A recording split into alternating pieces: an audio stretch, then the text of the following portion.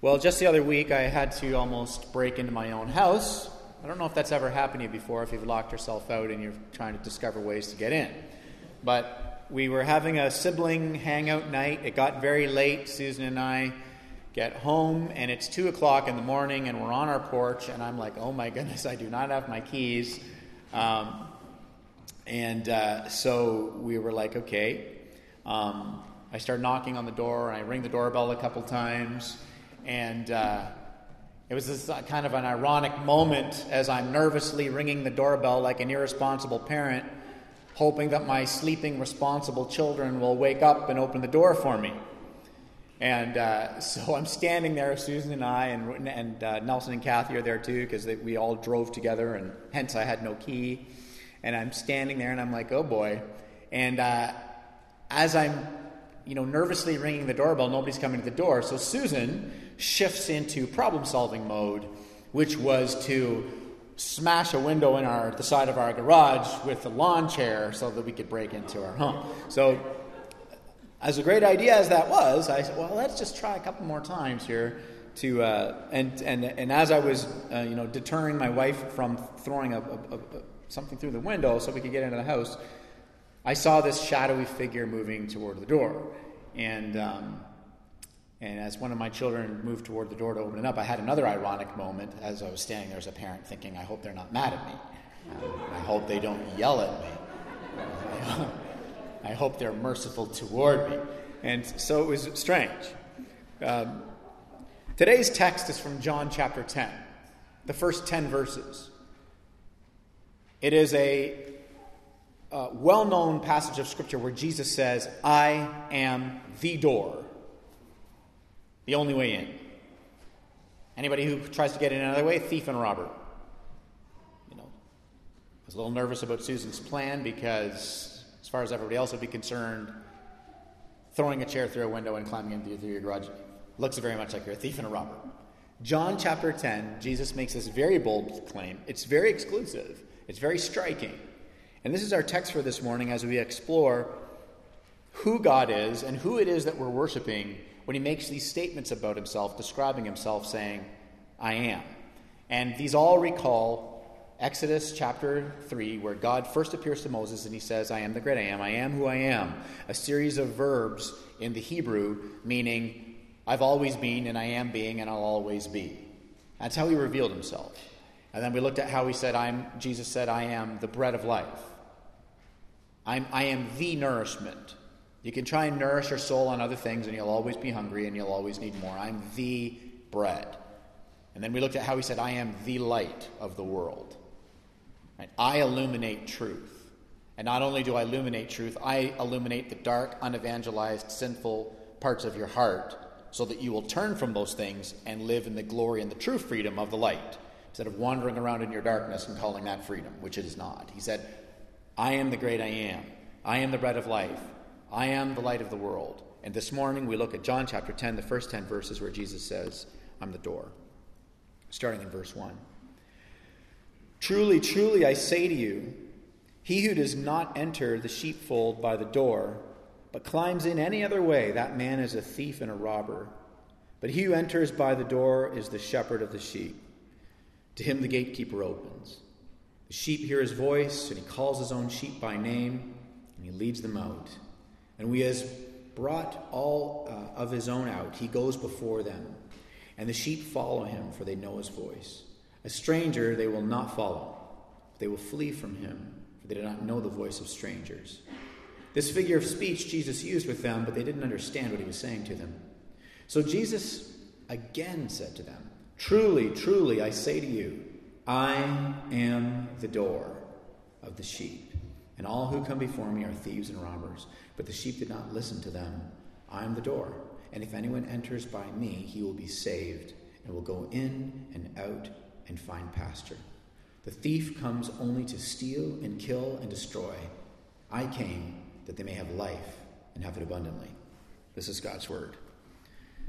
So we have this imagery of sheep and shepherds and sheepfolds, and this is something that's been common all throughout Israel's entire history. That's been the imagery throughout Scripture. Psalm 23 is a very famous passage. Many people know it because it talks about the great shepherd. It says, "The Lord is my shepherd, I shall not want, or I shall not lack anything. He makes me lie down in green pastures. He leads me beside still waters. He restores my soul. He leads me in the paths of righteousness for his name's sake. Yea, though I walk through the valley of the shadow of death, I will fear no evil, for your rod and your staff, they comfort me. You set a table before me in the presence of my enemies. My cup overflows. Surely goodness and mercy shall follow me all the days of my life, and I shall dwell in the house of the Lord forever." That was something that all of Israel knew. It was ingrained into their hearts. He is the great shepherd. We are his sheep. This whole imagery. So Jesus now recalls all of this imagery that they all knew, and of course then he applies it to himself.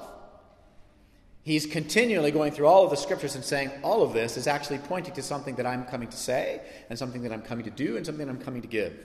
And so he recalls this imagery that of course everybody would be familiar with. And in the ancient world, the sheepfold was attached to the shepherd's home.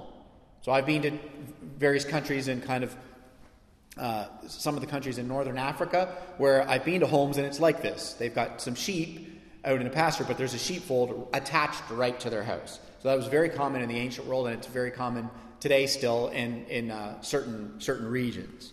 And so for the sheep to come through the door was to come home. For the sheep to come through the sheepfold was to come home. It was this imagery of security and provision and peace. And so this sheepfold, this group of sheep in the sheepfold, it represents, of course, the people of God. And so by saying, "I am the door," Jesus is painting a very stark contrast between his message and the message of the religious leaders at the time, because he's calling them all thieves and robbers. It's a stark contrast. I don't know if any of you have been in art class where they would make you do contrast paintings, and they would give you a white canvas and black paint, and that's all you get. So there's no shades, there's no gray areas. You've got to be very, very specific with where you put the black paint, because the contrast that's being created is what's creating the image. Black and white. And this is what Jesus does. He goes, "I am the door." Here's a contrast painting for you. And he just makes it very, very, very, very striking. It's a striking image. And between his message and the Pharisees' message. He doesn't leave any gray areas. And then he paints another picture. So he paints the first picture of himself being a door, and then he paints another picture of thieves and robbers. So just imagine, use your imagination, because this is how the Bible was predominantly meant to be heard as opposed to read, because they were an oral culture. So imagine now you've got a picture of a door, and you've got a sheep gate, and you've got sheep in the sheepfold, and they're all enjoying peace and tranquility and security. And then there's a bandit, climbing over the fence. Another guy's digging a hole underneath. There's another guy over here, like a Wile E. Coyote situation with a stick of TNT, throwing it trying to blow a hole in the rock or something to get his way in. This is what Jesus is painting, this image. I'm the only way in here. People have got in other ways, but they're stealing and killing and destroying the peace in your soul with what they're coming to offer you. This stark contrast. So at the end of the portion of the scripture in verse 10, that was the last verse that I read, Jesus brings out the big guns by saying the thief comes to steal. It doesn't just stop there, because we all know thieves steal. The thief comes to steal and kill and destroy. Wow. And he says, "And I've come that they would have life and then have it more abundantly." So we're going to unpack what all of that means this morning as we look at this. So here's today's sermon in a sentence. And kids, if you look down at your notes, you'll find this at the top. Jesus is the door that leads us into the grace of God. He leads us into enjoying life with God. And he is the basis for everything the preacher ever teaches to the people of God. He's the only way you get into God's grace, and he's the only way I can come to you. That's what this text is saying. There's only one way, and it's him. Now, let's break it down. What is this all? What's he really getting at? Because when Jesus says something will steal from you and kill you and destroy you, that warrants a little bit of attention. So let's look at these things first. He says all the priests and all the Pharisees and all the religious leaders in the community are these thieves and robbers. Think about how alarming that would be, because think about who those people were. Right? So you're the original audience, and you're being told everybody who's supposed to be telling you the right thing is telling you things that are going to kill you. This is striking. That's why you'll notice 4 times in that passage I just read you, he's used the words truly, truly, right? Truly, truly, I say to you. And whenever, in the Greek, it's amen, amen, right? So amen, amen. To say amen is to say, this is true, or so be it. So you'll notice in our liturgy, each time the Word of God is read every Sunday, when someone comes up here and reads the Word of God, we respond with, amen. This is true. So be that in my life, right? You'll notice that every Sunday before I preach, when I read God's Word, after I read it, I say the same thing every Sunday. I don't know if any of you have noticed this. Every single Sunday after I read God's Word, I say, this is God's Word. Because that's a definitive line. When I'm reading His Word, it is non-negotiable. I don't care what you think about it. It's non-negotiable. But then after that line, I am doing my best to be as faithful as I can to expound upon what is non-negotiable. And when I say non-negotiable, I don't mean slap, get your game together and live straight. What I'm saying, when I say non-negotiable, I mean this is the non-negotiable nourishment that leads you into all of the peace and the joy and the life with God that God wanted at the beginning. This is the non-negotiable nourishment, His Word. And so here, when Jesus says, truly, truly, I say to you, He is amening Himself before He even gives the teaching. So that's always an attention grabber in the ancient world, because people weren't amening themselves before they did teaching. Right? Today, you shouldn't be amening yourself before you do. I shouldn't get up here and be like, amen, amen, and here I go. Because, maybe what you say is true. Maybe it's not. Maybe you're faithful to God's Word. Maybe you're close. I don't know. You're not an infallible pope. We are all sitting under God's Word. So Jesus says, this is true. It is non-negotiable. I'm the door. He's amening Himself. Today, the word amen, it's been so broadly used, it's so overused, it's lost its sting because we've become... because sometimes there's a weird culture in Christianity where there's some folks that it's odd, they amen everything. Man, that was a good burger. Amen. Oh, I wish I could go for some dessert. Amen, amen. Let's get some dessert. Amen. I mean, amens are everywhere, so we're kind of like, it's lost on us. But what Jesus is doing here is he's taken a white canvas and a black brush, and He's going, let me make this super clear. And it's striking.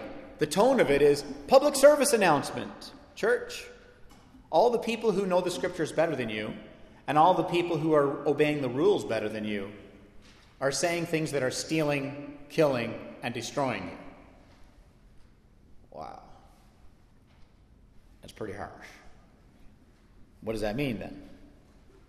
I mean, the people who were supposed to be conveying the heart of God weren't even remotely close to understanding the heart of God, let alone conveying the heart of God. So what were they stealing and what were they misrepresenting? Well, in verse 9, Jesus says, if anyone enters by me, they'll be saved, and they will go in and out and find pasture. Okay. So then He's clearly saying, if He says, if anyone enters by me, they find salvation, then He's clearly saying that if anybody enters by the religious conversation about behavior before God instead of belief in the Son of God, that's stealing their salvation. That's stealing your salvation. He says, if anyone comes by me, they'll be saved. If anybody comes in by me, they'll be enjoying life with God, which means the message from the religious leaders was so dead wrong, it was stealing their freedom of the enjoyment of life with God, because they were in a constant state of anxiety before God. Because they were in a constant state of wondering what their standing was before God. Because that was the message that was being brought by the religious leaders of the day. I'll give you a prime example of this. One chapter earlier, if you go home and read what happened before Jesus said this, Jesus heals a blind man. And what are all the religious people doing? Not dancing around glorifying God. They're going, He can't be the Son of God. He did it on the Sabbath. He's got a devil. That's what happened right before this text. So just to give you the context. So Jesus is like, I need to just paint this with a black brush on a white canvas to be like, we couldn't be more polar opposite. These religious leaders, with this idea of their behavior before God is what is saving them, are operating with such a demonic level of confirmation bias that I can heal a blind man and they'll say, I have a devil. That's how messed up the religious community was. And that's how opposite they were of the grace of God. That they couldn't even convey the heart of God to the people. So Jesus is like, I'm the door. Everybody else are thieves and robbers. All of them. Universally. That's why he uses the word all. All means all. I checked it in the Greek. All. Panta. Everything. And he's like, it's striking. So then in verse 10, like we said, he talks about this stealing, this killing, this destroying, because their message was the opposite of what he had come to say and to do, which means that to suggest that it is not Christ alone who saves you is to kind of pry your way into a pulpit and preach a message that steals, kills, and destroys. And you may say, I don't even know I need this sermon this morning because I'm not a preacher, so, why do I even need to listen to this? Paul should just be preaching this to himself. First of all, I did preach it to myself all week. You should know that. Secondly, I'm like, oh God, help me. Secondly, you're all priests in your homes. And you have an opportunity to share the goodness and the grace and the love of God with your children and with your grandchildren. And so it's critical that we all understand the glorious heart and grace of God so that we can live to the glory of that grace and invite our kids and our grandkids and kids into the goodness of that grace. And not convey and communicate a message to them that steals and kills and destroys their little souls. And so this is why all of us can sit in this and marvel at what Jesus said and marvel at what he's done for us, and then in turn go and live out in the great freedom of all of this and what it means. Because the stealing and killing and destroying, it has day-to-day implications. Perhaps you're sitting there and you're thinking, wow, this is all really interesting, but it also has to do with the ancient world, and P.S., it's 2018. Well, this has radical day-to-day implications, so let's get into them now. Because by using this term sheep and constantly calling us sheep, Jesus gives us some great insight on things, because sheep are notoriously nervous. They are notoriously in anxiety. Sheep are not chill animals. Sheep are the opposite of chill animals. Sheep are jumpy. Sheep are what you call a gregarious animal. They are gregarious. They live in community, and when one sheep freaks, all the sheep freak. That's sheep. And this is, of course, the image that Jesus uses to describe us, which is perhaps not the most flattering, and yet so true to the core. So all of us in this room deal and struggle with a measure of anxiety and worry because we were humans on planet Earth. Some of you struggle with those things in a deep and a profound way, and I'm not going to minimize that and say it's all the same, because it isn't all the same. But yeah, I think we can all relate, though. And so Jesus, gives us this great picture of these sheep that are constantly notoriously nervous, and sheep are also constantly and notoriously prey. So, apart from the great shepherd and constantly turning and going through a very particular door in my day-to-day life, for you to go through a particular door in your day-to-day life, you are essentially living life as prey. Prey to the worry, the anxiety, the anxiousness of what it is to be a human on planet Earth. Prey to the worry, the anxiety, to the anxiousness of the volatility of our culture, whether it's socioeconomic, whether it is political. You're a constant prey just by the sheer fact that you're a human being. You're a constant prey of the environment, in the sense that none of us live forever. So there's only one door we can go through constantly, repeatedly, so that our souls can enter into a place of true soul rest and peace. And in the ultimate sense, which is the immediate context of this verse, we will be jumpy and anxious about our standing before God if we think that what's making our standing before God our behavior before God, as opposed to our belief in the Son of God, which is Jesus' point, his immediate point. But I want you to see the day-to-day implications of this.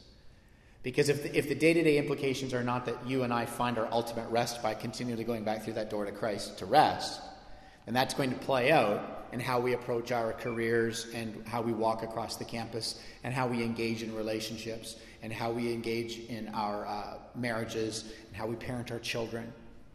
how we relate to ethics. It's going to play out because we're going to be very jumpy, anxious sheep unless our souls are brought to a place of rest in Christ our Savior. And so that's the image. That's the imagery here between the sheep that are not in the fold and the sheep that come through the door and they're in this fold. So Jesus comes with this message that saves the sheep out of this constant state of anxiety and timidity. So kids, if you look down at your notes, there's a statement here, and I want you to look at it, because the image that Jesus is painting of a sheep that's going in and out and finding pasture is that the sheep that's going in and out and finding pasture is not worried and not anxious. They're at peace. So you and I, we go in and out, living our lives, enjoying life with God in peace and confidence, knowing that hell or high water, our lives are in the hands of God. That's what it means to go in and out and to find pasture. Right? Let's unpack this a little bit. Again, let's go back to the ancient world. So in the region, I should say, because it's not even really the ancient world, it's still true today, in the region where these scriptures were written and where all of these things took place, there could be an area that was lush one day but not lush the next. You could take your sheep to a field, and if a particular wind blew in from the desert, it would dry everything out. So all the time, there's regions of the world where the sheep are on the move. They're constantly being led by the shepherd. They're constantly in a state of dependency on the shepherd. They're constantly in a state of being dependent and trusting because they're constantly being moved. Because something that's lush and green today isn't necessarily lush and green tomorrow. So when Jesus says that the sheep come in through this door, me, and they go in and out and they find pasture, it's an image of sheep that are dependent and trusting, that are going in and out through their life, whether it's career, education, marriage, rearing children, going in and out through Christ. You see, we've been saved by grace, so now we're desiring to be guided by the Lord of grace. He's the door and the shepherd. We'll get to the shepherd next week, but are you following this? So it's in and out and it's peace. But if you're not going through, if ultimately your hope and your rest is not in Christ, what are you going to do when life dries up? Which it will. Something's always drying up. If you're an employee, the economy is perhaps in the zone of where your work is. There's times where there's seasons where there's a threat of something drying up. If you're a business owner, there are possible threats that rear their ugly heads on occasion, that there are revenue streams that could dry up. If you are in relationship with somebody, life is hard. Relationships are difficult. Relationships can dry up. Not just romantically, though that is true, but also just platonically. There are challenges in life that cause relationships and things to dry up. Just because something's green today, it's not always green. Nobody's life, regardless of your worldview, if you're here this morning and you're not a Christian, but you're exploring Christian faith, you may say, well, that kind of describes everybody's life. True statement. Right? Nobody's life is lush and green all the time. Nobody. So what Jesus is explicitly saying is, I am the door by which you come and you find rescuing grace, and then you lead a life of constant reforming grace, whereby your trust and your hope and the peace in your heart is in the fact that it is not your behavior before God that makes you okay. It is your belief in the Son of God that has justified you. And now you can go in and out, and He can lead you through the dry times with peace in your heart. This is the glorious goodness of the gospel of Jesus, painting the stark picture, saying, I am the door. And so, therefore, every preacher and teacher who comes to the church has to come through this door. That's the immediate context. That's why he's saying thieves and robbers have come another way. Because everything that I am saying to you to try and convey the goodness of the grace of your Savior, enable you to walk out of this place with a new sense of hope and confidence that you are in the security of your Savior. Everything that I am saying here has to be done through the lens of the goodness of your Savior. What the religious leaders were doing was they were completely rejecting that Jesus was the Savior, and they were insisting that behavior was the Savior. So the reason why this is important is because all of us, of course, are raising children, and we have families and relationships and people in all of our lives who, when we go to minister the good news of the gospel to them, there's only one door that can go through, and it is the door of Christ alone and His grace for all of us.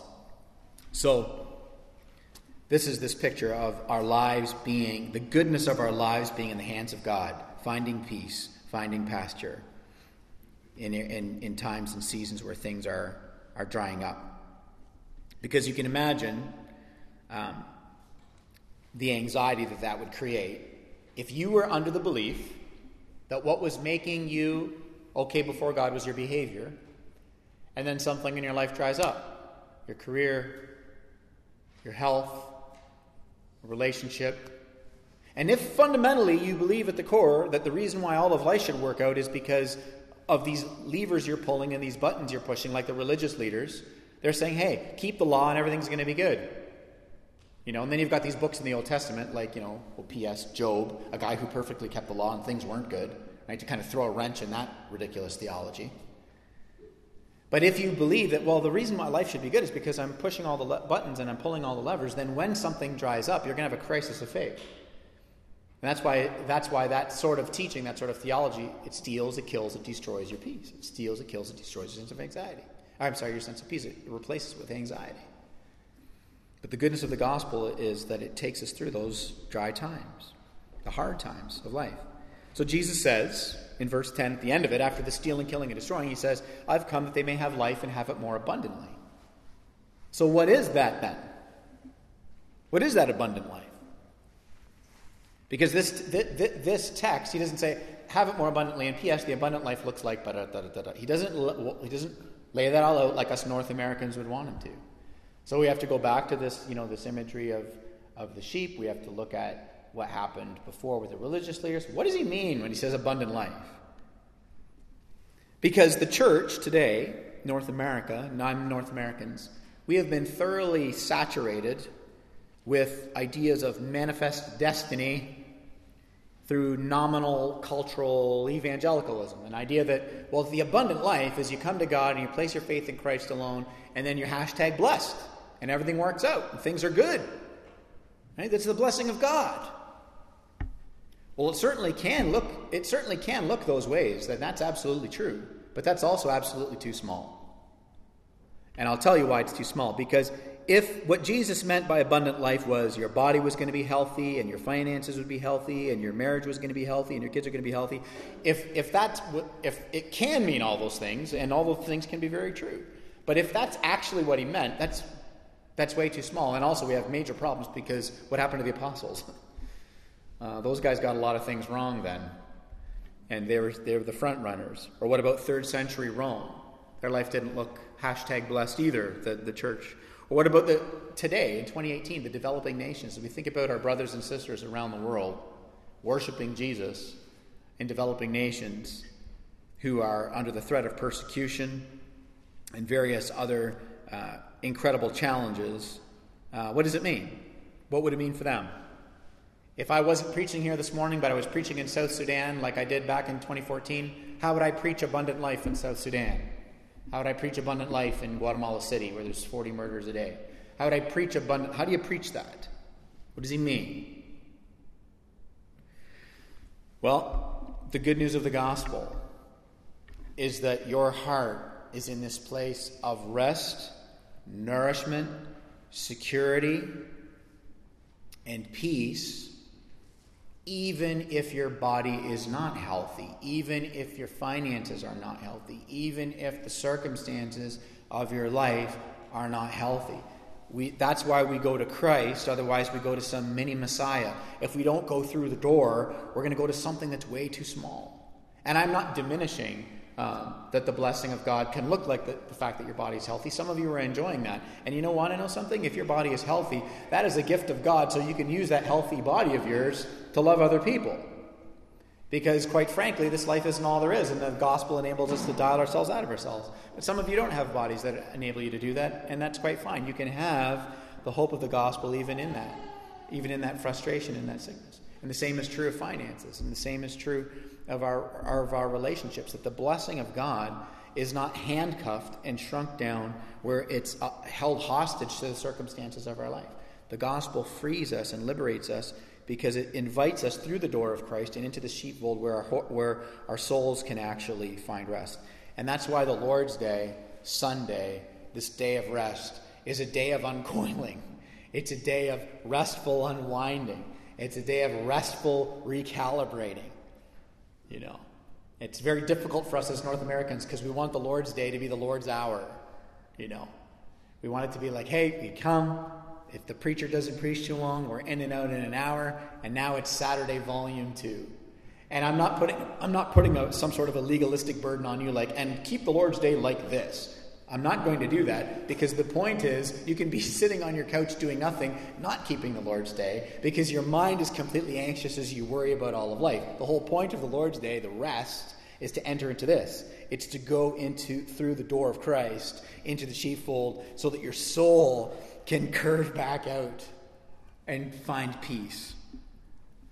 And this abundant life is the glorious good news of the gospel, that we can have joy, peace, and strength even when life is not healthy and things are not good and life dries up like a field that the sheep fed in one day and it was lush and green, and the next day the thing is dead and dry and the shepherd says we have to move from here. That's all of life for us. A place of dependency and trust. My life is in God's hands. Absolutely in God's hands. You see, the gospel of grace in Jesus Christ gives life to your soul by enabling you to relate to God with confidence and with security, because the indicator of how God feels about you is not the circumstances you have to deal with on Monday morning. The indicator of how God feels about you is the cross. If you want to know who God is, you look at Jesus. And if you want to know how God feels about you and what he has done about you, you look at the cross and the resurrection, because it's a picture of the glorious things to come. And Jesus came to say, I am the door that leads you into the grace of God, that leads your soul into the enjoyment of life with God. And I am the basis for everything that any teacher, preacher should ever say to come to the people of God. Let's pray.